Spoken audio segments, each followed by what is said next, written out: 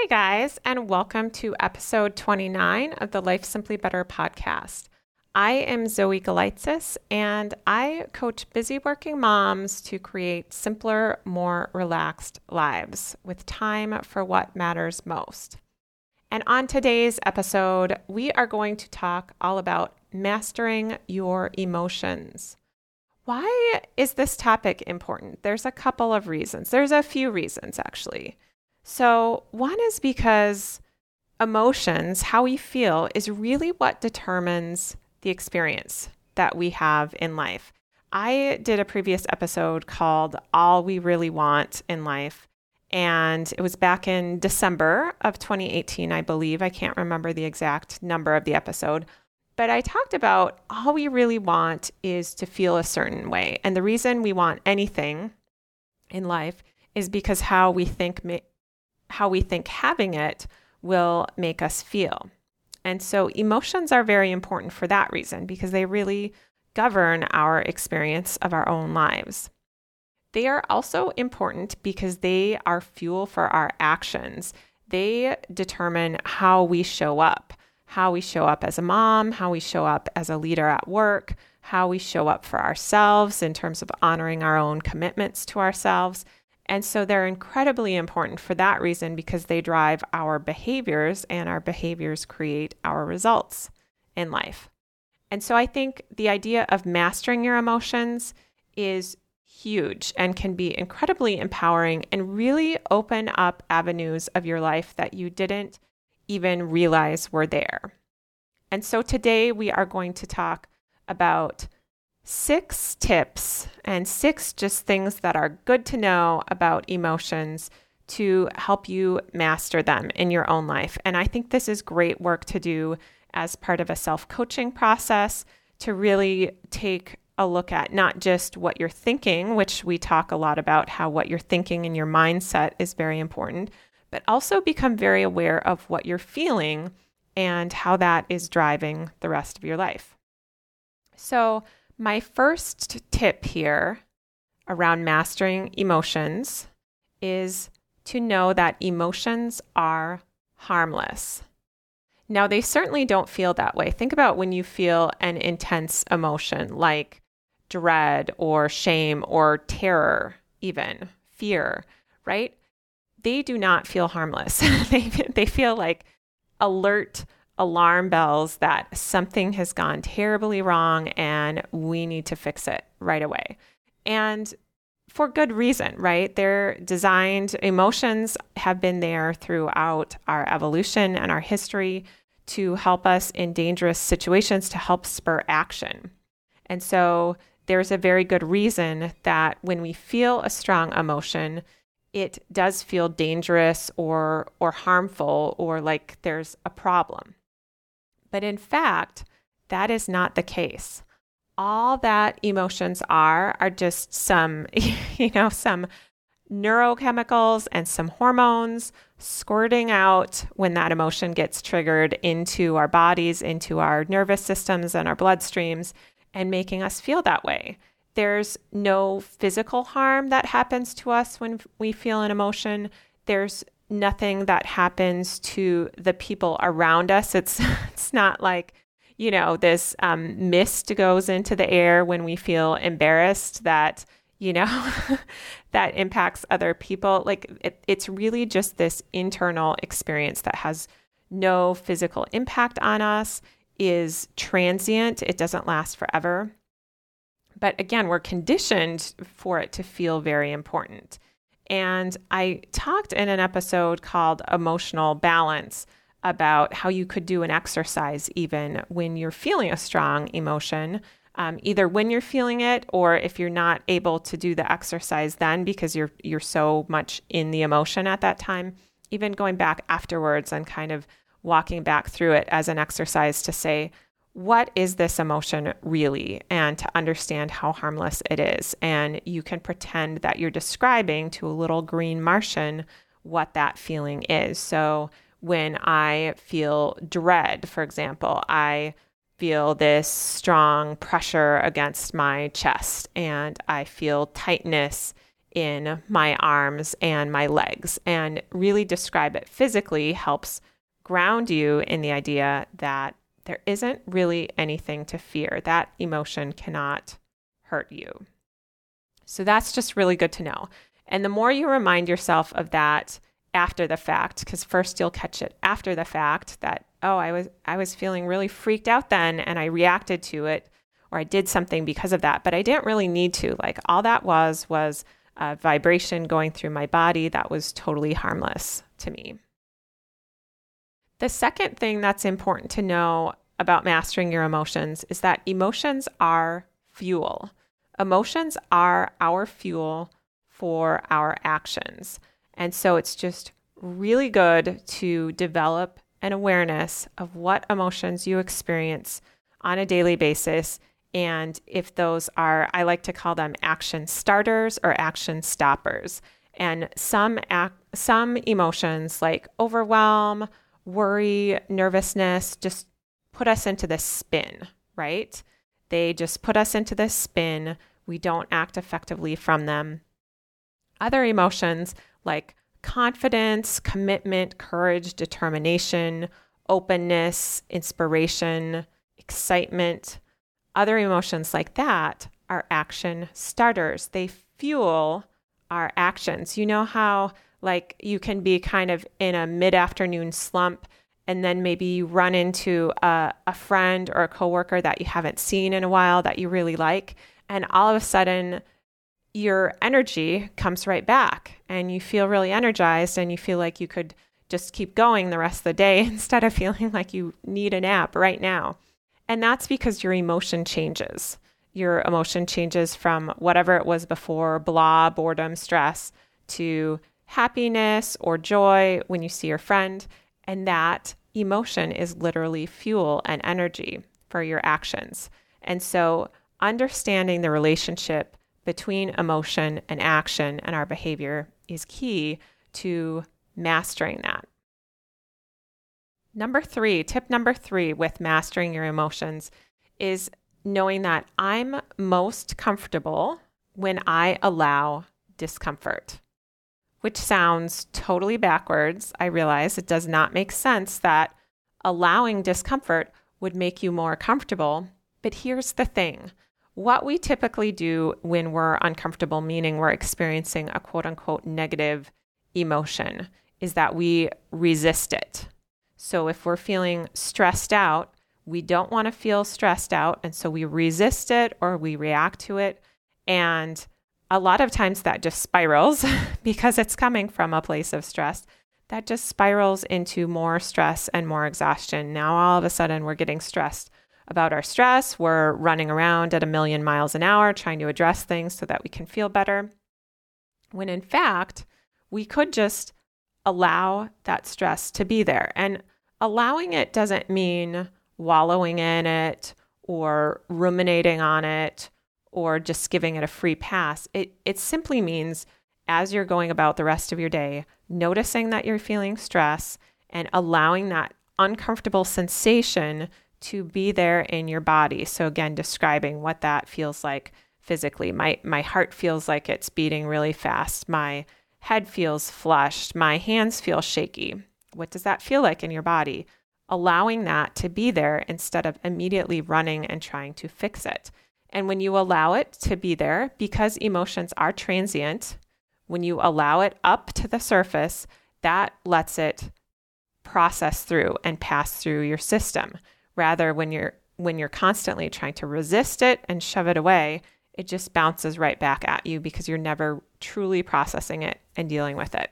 So I have really found that although it seems counterintuitive, that I am most comfortable when I allow discomfort. Tip number 4 is pain means listen. So again, and I'm talking about emotional pain here, but I will say I said pain generally in this bullet point because I would also extend this for myself and my own personal experience to physical pain, because I am one of those people that stress and negative emotion sometimes manifest themselves as emotion, and sometimes manifest themselves as physical symptoms, which for me have been anywhere right from headaches and wrist pain and digestive issues, like you name it. If I'm stressed out, I most likely will have both emotional symptoms and physical symptoms. I actually was feeling stressed out the other day, and sure enough, I got some back pain. I've never had back pain before, but I know myself well enough now that I'm like, nope, I don't think I pulled a muscle. Like, I think that's just stress. And for me, it used to be like this alarm bell of like, something's wrong, we have to fix this. And again, I kind of put stress on top of the stress. Now I was stressing out about the fact that I was stressed out and feeling really rushed and sort of desperate to be able to fix it. But all I think that pain means now, again, whether it's emotional suffering or physical suffering that might be stress related, is it's just a signal for us to listen, to pay attention to what's going on. It's kind of like your body's attempt, I think, to get you to press the pause button, especially if you tend to put a lot of pressure on yourself or rush through things or overwork. That emotion, that stress or that ache or pain is just a little call for help to be like, hey, stop for a minute and pay attention to what's going on and pay attention to what you're doing. And often for me, there is something that I need to address. And that emotion, that pain is actually really helpful. I'm glad that I have that pain because it's like my wake-up call and it's my signal to stop and take a look at what's going on and make an adjustment where I need to. Now, that leads into the fifth thing that I want to talk about, which is change yourself before your circumstances. So quite a while ago, long before I found out about coaching, I kind of caught on to this connection between, my stress and some of my physical symptoms being these flags or signals to pay attention and that I needed to change something. But the way I would always interpret that was like, okay, I need to change something about my life. I need to change something about my circumstances so that I'm not stressed out. So I would think, for example, okay, this means I need to change something about my job so it's not as stressful. I need to cut back my hours, or I need to change jobs, or I need to change roles so that I'm not as stressed out. And I would do that. I would make those changes and they would always help temporarily. But after a while, that stress and that pain would always come back in a new setting. Even though I had changed my situation, it was like a pattern for me that would come back. And now I realize, now that I know coaching and I've received coaching, I understand that those patterns are happening because of, again, my mindset and the patterns of thinking that I have are what are actually creating stress. So in the last episode, when I talked about my limiting belief of I'm not doing enough, I would constantly go around, and no matter what I was doing, no matter what role I was in or how quote unquote low stress a situation I gave myself, I would always go through it thinking I'm not doing enough. And I would make myself busier and busier and busier. So what needed to change was not my role, was not my job, was not my family situation. The only thing that needed to change was that thought, I'm not doing enough. And once I saw that, and once I saw it was really the thought and not the situation that was leading to my stress and leading to my pain, I could really address it. And I could really look at, okay, how do I shift that thought? And maybe I don't even need to change anything about my external circumstances. Now, of course, you can still change your circumstances.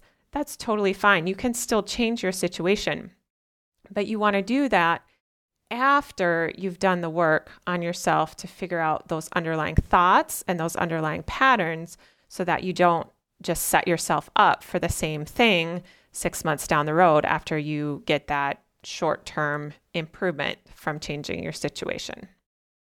So that's my advice, to change yourself before your circumstances, when it comes to relieving stress and having a better emotional balance. And the last one, number 6, is pressure stops me and makes me sad and sick. That sounds very kind of mopey as I say it, but it is so true. So pressure, I see as an emotion. Pressure is one of the common emotions that I feel. I tend to put a lot of pressure on myself. I've always been that way. I have a lot of thoughts like I'm not doing enough that create a sense of pressure. And I always saw this, and I think in our society generally, we see putting pressure on yourself as kind of motivating and like this tool to get ourselves to do more. And that's how we push through it. And that's how we get the work done. And I had this fear that if I took the pressure off myself, that I would just like go onto the couch and never do anything else again in my life, because I was so used to that being sort of, again, that fuel. My main fuel was pressure. That was how I was getting things done. But long-term, pressure is not a good fuel. It's kind of like eating Skittles. It's like you can eat a bag of Skittles and you can have some energy for an hour or two and get some stuff done. But if the only thing you ever eat is Skittles, you're not going to feel very good after a week, and you're not going to be very productive. And that's what it's like when you use pressure as your tool to get work done. So pressure, while it might seem like an action starter, and sometimes when I'm coaching people, they'll say, well, I felt pressure, and so then it made me do this thing, and so that was good. But in the long run, it's completely an action stopper because it puts us into action that is not sustainable. Or sometimes it never even puts us into action. Sometimes we just feel so pressured that it paralyzes us and prevents us from even being able to do anything in the first place. So either it does lead to action, but unsustainable action, or we feel so much pressure that we can't even get started in the first place. And so realizing that pressure is an emotion that does not help me fuel sustainable action, and that also it just doesn't feel good. It does not feel good to put pressure on yourself all the time. And as I mentioned a little bit ago, for me personally, that's like not feeling good emotionally, but also not feeling good physically. Once I put enough pressure on myself, I tend to have some other physical symptoms too that, again, the pressure comes from wanting to do more and wanting to create more in the world. But when I feel down emotionally and I feel sick physically, I'm not doing more, and I'm not doing anyone any favors. So much for, trying to be the perfect mom and the perfect worker and all those other things. Those kinds of thoughts and desires of wanting to do it perfectly or wanting to do it all or wanting to do more and more and more usually backfire on us. So those are my tips for mastering your emotions. And I'm going to go through them briefly again. And as I go through them, I encourage you to think about which of these apply to you and which of these you might want to just become a little bit more aware of as you go through your day and try out for yourself. So the first one, emotions are harmless. They feel very significant when they happen to us, but literally, physically, they are harmless. Emotions are fuel. What emotion are you feeling? If you can determine that, you will know how you will act and show up, because emotions are the fuel for our actions. Number 3, I'm most comfortable when I allow discomfort. When you can process negative emotion instead of resisting it or reacting to it or avoiding it, that is true power, my friends. And that is the way to truly have, I think, the most comfortable life, because when you allow that emotion, it's like opening the door to just let it pass on through. Number 4, pain means listen. Negative emotion is just like a signal to let us know, hey, something is going on here. Can you stop for a second and take a step back and look at what needs to change, which leads to number 5, change yourself before your circumstances. That wake-up call that negative emotion is a wake-up call to examine the thoughts that are leading to it. Not to necessarily change our situation, but to first understand what we're thinking that's making us feel that way, and then decide from a clean place if we also want to make an additional change in our lives. And the last one, pressure stops me and makes me sad and sick. We often fuel ourselves with pressure, but it is not a good buy in the long run. Find some other emotions that you can fuel yourself with. And I promise you can let go of pressure. You might spend a little time relaxing on the couch, but I promise you the energy that you will have and you will find from other fuels like confidence and excitement and joy, that energy is so much longer lasting and so much more sustainable than pressure is. You will get more done than you could have imagined once you make that switch. All right, my friends, that is today's episode. Hey, I know that talking about mastering your emotions is a pretty tall order, and I think a lot of times it can be challenging just to really have perspective and understand what's going on with us when we're in the middle of it and when we're in the middle of feeling stressed out and pressured and overwhelmed. So if that's you and you want a little bit more support, I encourage you to check out my website at lifesimplybetter.com, and you can go to the Coach with Zoe tab if you are interested in getting some more support with all of this. I hope you have a wonderful week filled with many emotions, both positive and negative. Know that you can just allow those negative ones, and I will talk to you next Tuesday.